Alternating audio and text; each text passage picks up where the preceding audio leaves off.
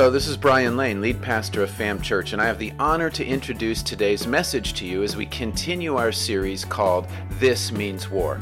If you are a follower of Christ, you are engaged in a war whether you recognize it or not. In week 2, we draw principles for the battle out of a war between Israel and the Amalekites in Exodus chapter 17. And so let's get ready to step out onto the battlefield. Good morning. Welcome once again. We are here for part 2 in our series, This Means War. And last week, we started this series off by laying a foundation that we serve a God who is at war. All throughout the pages of the Old and New Testament, when you start from the beginning of the Bible and read all the way through to the end, you see time after time, image after image of spiritual war, of spiritual conflict, of God engaged in battle against Satan and his dark forces.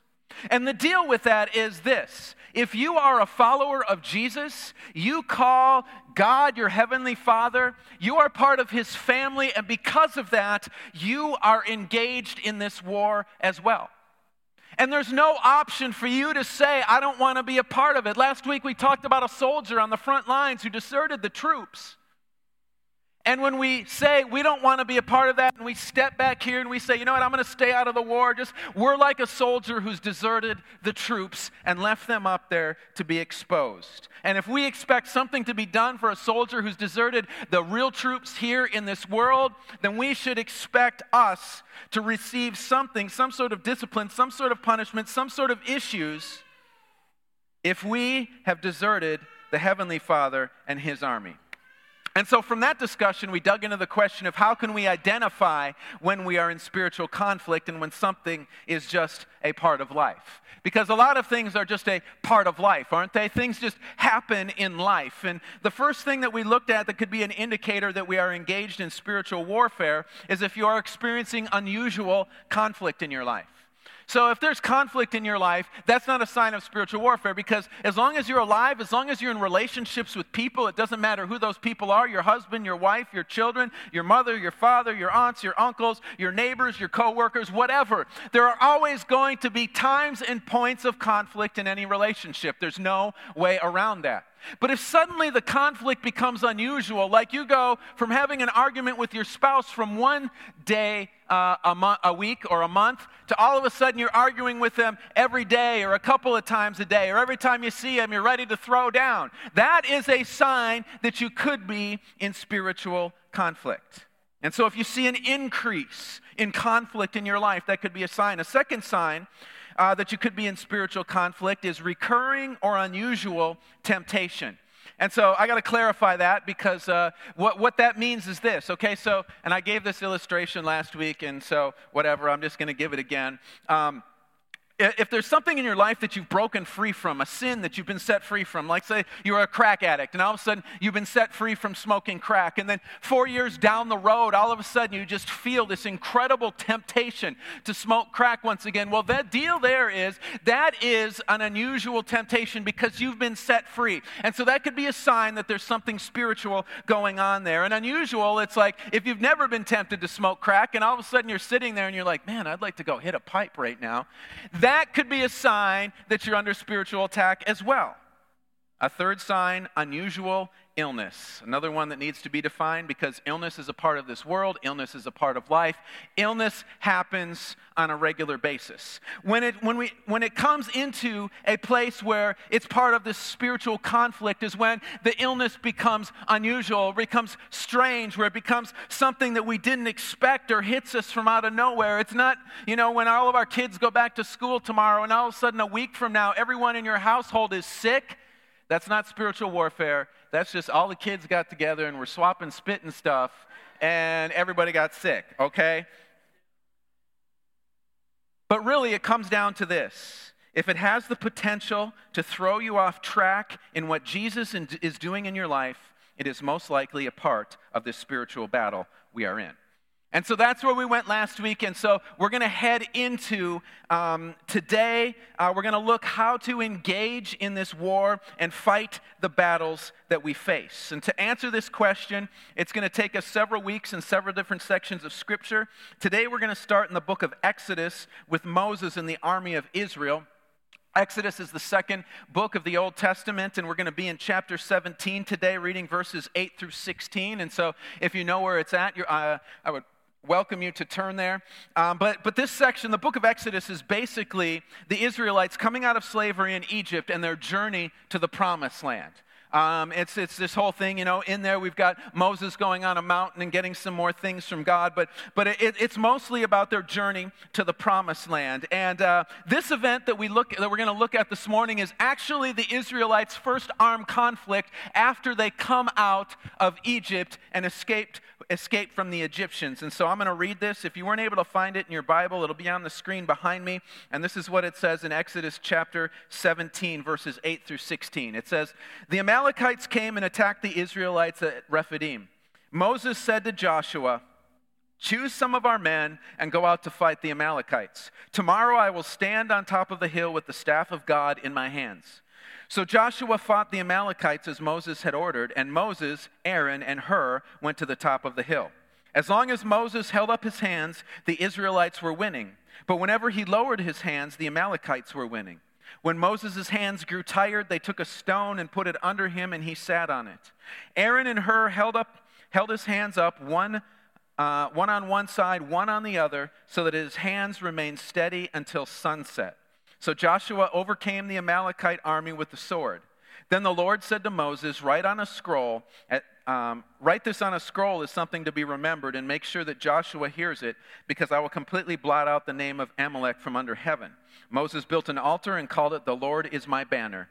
He said, "Because hands were lifted up against the throne of the Lord will be at war against the Amalekites from generation to generation." And so let's dig into this text right here in regards to spiritual warfare. And so we got the Amalekites. They came and they attacked the Israelites. And so the first question that probably would pop into my head, or that pops into my head, I don't know if it popped into yours, but who are these Amalekites? I mean, where did they come from? And who these guys are is they're the descendants of Amalek. And Amalek was the grandson of Esau. Now, who is Esau, you may be saying, because these names just don't mean anything to you. Well, Esau is the brother of Jacob. Who is Jacob? Well, Jacob is the one that God changed his name to Israel, and he was the one who ultimately birthed this nation, Israel, that the Amalekites are coming up to fight against right now. And so what does that mean? This means that this is kind of a family conflict, if you think about it. It's Esau's two sons, generations later, fighting a battle in the desert over a piece of land. And here's what I think is going on there. See, Jacob was given a promise by God.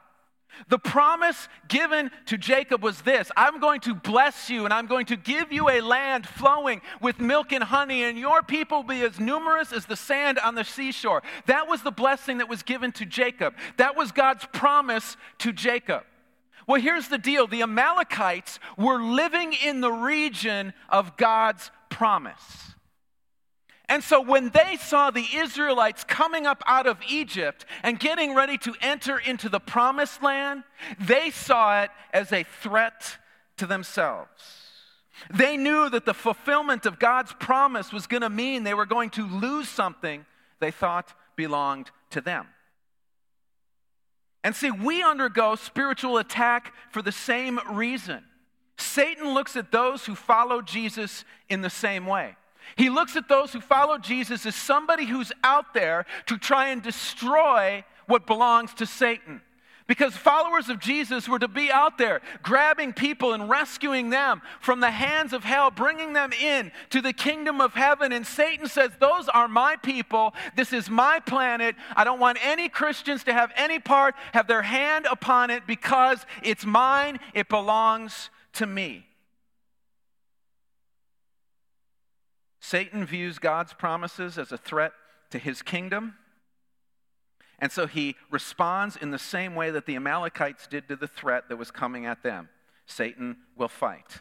Now, there's another similarity between us and Israel here as well, and that is the Israelites had just come out of 400 years of slavery. Well, while they were in slavery, I'm fairly confident that the Egyptians were not training them on the latest military techniques and how to fight in a war, right? Because if they would have trained them how to fight, that would have given the Israelites some skills and ability in order to rise up against the Egyptians and fight them and attack them. And so they didn't give them that skill. And so when Israel heads out into battle, they are facing a trained army who knows how to fight, and they know nothing, the Israelites. And you can see kind of in their strategy, and I'm not going to bore you with the grammar and word meaning research here, but in verse 8, where it says they came and attacked, what the writer actually wrote there is that they came and attacked the far edges of the camp over and over again. Why is that important? So I want you to think of some shows you've watched on TV where like the lions are hunting a herd of antelope. Is that what they hunt? I don't know. Whatever, zebras, name an animal that they hunt. I mean, they'll kill anything, right? So what do they do? Okay, so they've got this pack of antelope. What do the lions go after? They go after those who are lagging behind, right? Who's lagging behind? The babies, the sick, the elderly, those who are worn out from the journey.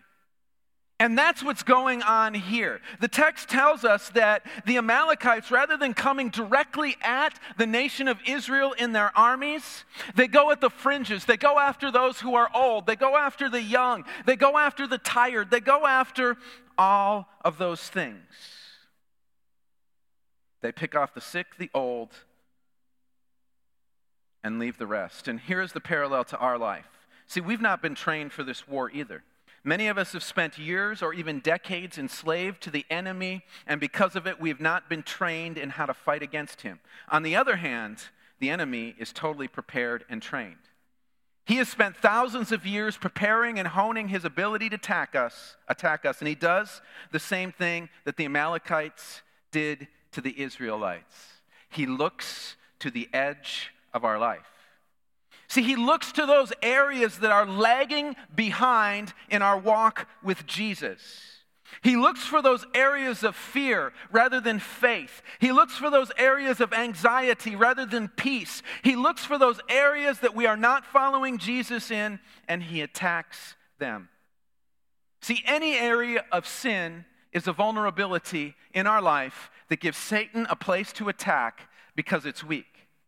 He does that because he knows that those are areas that we are the most vulnerable in, and those are the areas that can bring us down. And if you're undergoing an attack right now, the first thing that I would say and challenge you is to look at the areas of your life that are out there on the fringes and away from Jesus, making them vulnerable to the enemy's attack. Paul tells us in Ephesians 4:17 through 28, this is what it says in Ephesians 4:17 through 28. So I tell you this and insist on it in the Lord, that you must no longer live as the Gentiles do in the futility of their thinking. They are darkened in their understanding and separated from the life of God because of the ignorance that is in them due to the hardening of their hearts. Having lost all sensitivity, they have given themselves over to sensuality so as to indulge in every kind of impurity, and they are full of greed. That, however, is not the way of life you learned when you heard about Christ and were taught in him in accordance with the truth that is in Jesus. You were taught with regard to your former way of life to put off your old self, which is being corrupted by its deceitful desires, to be made new in the attitude of your minds, and to put on the new self, created to be like God in true righteousness and holiness. Therefore, each of you must put off all falsehood and speak truthfully to your neighbor, for we're all members of one body. In your anger, do not sin. Do not let the sun go down when you are still angry. And do not give the devil a foothold. Anyone who has been stealing must steal no longer, but must work, doing something useful with their own hands, that they may have something to share with those in need. I read that whole section because, yes, in there it says, do not give the devil a foothold, but it points out exactly what they mean by giving the devil a foothold. In any area of our life that's corrupted by the sinful desires, any area of our life that is given over to our former life, any way that is not like God into righteousness in holiness, If you find those areas, do what you can to change them and keep them from being a place to be attacked. Keep them from being a weakness in your life. So you say, well, how do I do that? How do we build up the defenses to make sure we limit those areas in our life? Well, the first thing is that each and every single day we need to ask God to search our hearts and reveal any sin in us. And the key word in that phrase is to ask God if there's anything there. Because for most of us, we can ask ourselves, but how we determine how sinful or what sins are in us is, instead of looking inward, most of the time, we will look outward. And we will say, well, compared to this person over here, I'm pretty solid. I don't got to worry about anything. But see, God won't do that. He will take a flashlight and He will go deep down into our heart and find all kinds of junk, find all kinds of garbage, find all kinds of craziness down in there and pull it up and reveal it to us. That's why it's important for us to do that, because we'll see something in our heart and we'll say, man, well, that's not really a big deal. I mean, come on. God's got bigger sins to be worried about than that. No.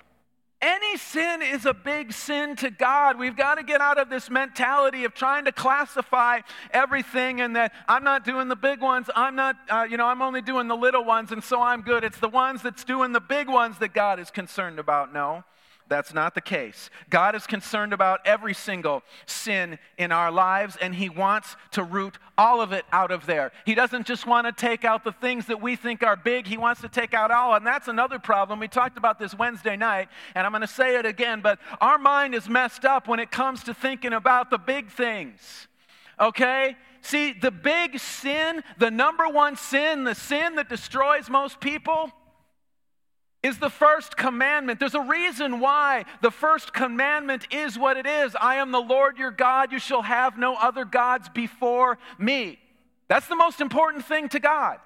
He doesn't, it's not like we get all these classifications. We think, well, man, if I'm not, having sex outside of marriage, and if I'm not doing drugs, and if I'm not doing this and that, I'm okay. No, the number one sin is having other gods before God.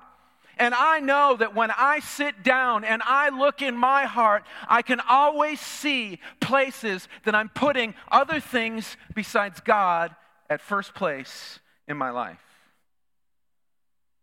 And then once those areas have been exposed, once God has searched our heart, we need to repent. We need to go to God, confess it, and ask for forgiveness. But once we've asked for forgiveness, we can't just stop there. We've got to make sure that we are on the alert for that area in our life to make sure that we keep that out of there. And that's the first step in being victorious in this spiritual battle. Allowing God to search our hearts and shoring up those outer edges of our life that are weak, that are sick, that are old, and leave us vulnerable to attack. All right, what's next? So the attack comes at Israel. What did the Israelites do? They put together an army and sent them out to fight, and they also sent Moses to the top of the hill. It says that at the top of the hill, he took the staff of God in his hand, and he raised up his hands high in the air. And it doesn't say this in the text, but what is believed is going on there is that when Moses took his hands and lifted them up in the air, that was when he began to pray for the nation and the armies of Israel.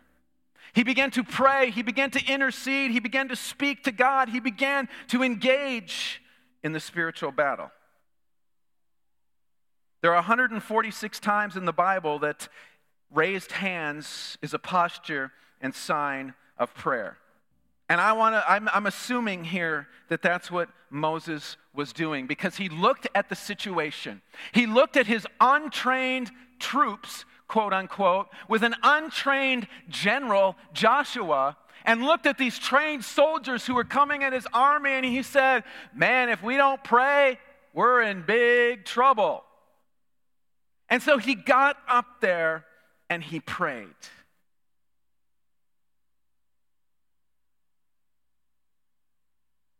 And it's at this point that I kind of want to clear my throat and say, hint, hint, Because for many believers, when the spiritual attack comes at us, that's generally not our first response to the situation. Especially here in America, a spiritual attack comes and we'll say to ourselves, man, you know what I need? I need a vacation. You know what I need? I need some mall therapy. I need a night out on the town, man. If I do these things, then some of this stuff will just go away. Okay, so let's switch that over a little bit. Let's say someone was attacking your family. You got someone, just whatever you want to picture. I don't want to paint any sort of gory, crazy scenario here for you guys, but someone's attacking your family. What would your response be if somebody was attacking your family? Would it be to do anything you could to defend your family against the attacker? See, that's our response when our family gets attacked, but when the enemy comes in and attacks us, why don't you take your family to the mall in that situation? Why don't you go on a vacation? Maybe that'll take care of the situation. No, what we do is we engage in the fight, and that's what God is saying here. Listen, look, when the fight comes, it's time to get involved, to get engaged, to defend yourself, to defend your family, to defend everything. And not just defend it, but get into God's presence and pray like Moses prayed. It says that the entire time the battle went on, he prayed. See, too many of us, we pray a prayer, dear God, make the battle stop. Then we're like, man, nothing happened. Well, God just doesn't answer prayers. You spent 10 seconds. Let's be real here. If Moses, a man who is far holier than any of us probably ever will be in this room, had to spend the whole day in prayer to intercede for the army of his nation, what makes us think it's going to be different for us? But what am I supposed to say? I don't know how to pray. Well, let's go back to the text. And looking at that situation that the Israelites were in, I don't think there was a whole lot Moses could pray other than something like, God, fight before our troops and give them the victory. And it's my guess that he repeated something like that over and over and over and over again. See, it's not wrong to keep repeating, to keep asking the same thing over and over and over again. God doesn't sit there and go, well, I'm really waiting for you to get more creative in your prayer, and then I'm going to answer it. Give me some cool stuff in your prayer. Make up some cool words. Use some of them big English words that you know, and then I'll answer your prayer. No, that's not what God does. He understands when we come to him and when we say, God, I'm under attack, help. God, I'm under attack, help. God, I'm under attack, help. Think about your kids. You just made some fresh baked cookies and they're sitting there on the counter, and your kids come up. I want a cookie, Mom. Not right now. 5 minutes later, I want a cookie, Mom. That keeps going on and on and on and on until what happens? Take the stupid cookie! We go to God over and over and over again. And that's what it tells us in Matthew chapter 7, verse 7. It says we're to knock and keep on knocking, ask and keep on asking, and then the door will be opened for us. He responds in that continuity, in that going into battle and praying, even if it's a 6-second prayer, over and over and over again as we face the battle. But also in that prayer, don't forget to allow the Holy Spirit to pray as well. And I'm going to read Romans 8:26 and 27, and then we'll talk about what it means. It says this, in the same way, the Spirit helps us in our weakness. We do not know what we ought to pray for, but the Spirit himself intercedes for us through wordless groans. And he who searches our heart knows the mind of the Spirit, because the Spirit intercedes for God's people in accordance with the will of God. The Holy Spirit is there to pray with you, to pray for you in those places that we do not know how or what to pray.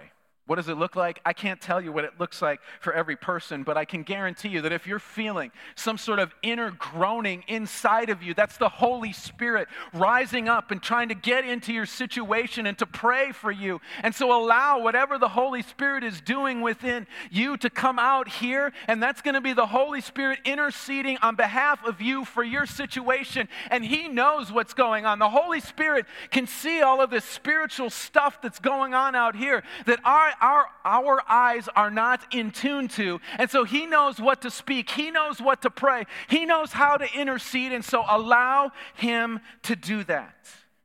Don't be afraid of the Holy Spirit. I know sometimes people get weird with the Holy Spirit, but the Holy Spirit is not weird. Just allow Him to come and pray through you, to speak those things to God that you don't know to say. And in that, it's going to help and engage the forces and presence of God in your fight and in your battle. Then the last piece here and how we can start to engage the enemy and fight is with what happened to Moses. Something happened to Moses when he was praying. He got tired. Their response to this is the next piece for us to see victory in the spiritual war. So what was the response of Moses getting tired? He got help praying. He got Aaron and Hur to come alongside of him and partner in praying with him. See, the battle was so long, the battle was so tough that Moses was not going to make it alone. He needed help. And when we are in spiritual battles as well, we need help. We cannot stand there and fight battles on our own by ourselves because we get tired, we get weary, and we need other people to come alongside of us. We need other people to come and stand next to us and pray with us in the battle. And for so many believers, this is becoming increasingly difficult. Why is that? Because more and more believers are deciding they don't need the body of Christ to live a Christian life. It's just not possible. You need to have other followers of Jesus who walk alongside of you to help you as you fight and battle. And the only way you get into a spot where you can have other believers around you to fight the battle is where you're in a place where you can meet other believers and build relationships with other believers so they can help you in the fight. I read a stat last 44% of some group of people who are Christians believe that being in a church is no longer necessary, because they can manage life alone. The Bible does not give us that kind of option. God put us together. He put us here so that we can be partnered together, so that we can be partners with each other to hold other people's hands up in the war. Well, but I don't want other people to know my business. Well, here's the deal. You need to find some people who you think are safe to know your business, because you need to have somebody to fight with you in the battle, or you are never going to be victorious. You are never going to win the fight if you don't have others around you helping you engage in the battle. So not only do we pray with our words, pray in the Spirit, and have people around us help fight the battle, but then the last thing we need is the staff of God. What's the staff of God? Well, Moses held up what was called the staff of God. And what that staff symbolized was this. That staff was with Moses everywhere that God did something mighty and powerful as they exited out of Egypt. When the 10 plagues came upon the Egyptians, each one of those plagues was started with Moses' staff. When they needed to split the Red Sea, it was the staff of God that Moses held up before the water that split the Red Sea. Even earlier in this chapter 17 of Exodus we were in, they needed water for their flocks, for the people. And so Moses took the staff and hit a rock, and water flowed out of this rock to help give water to this whole community. People looked at that staff and they saw that as the presence of God with them. And so in this battle, in this fight, in this war, we need to have the presence of God with us as well. And that can look different for different people. Some of you, when you read the Bible, you just feel like the presence and power of God all over it and all over you as you read it. Well, when you're engaged in the spiritual conflict, take out your Bible. Use that to help engage the enemy. Some of us, in worship, we just feel the presence of God in worship, and it's like something that we can hold out as a staff of victory. And so when you get in the battle, when you're engaged in the battle, grab some worship music, put it on, and sing and worship God and allow the presence of God to flow into that place and move and work in that situation. Whatever it is that is a symbol to you of the presence and power of God, use that to engage the enemy and fight against the attacks. So we need to pray continuously through the battle.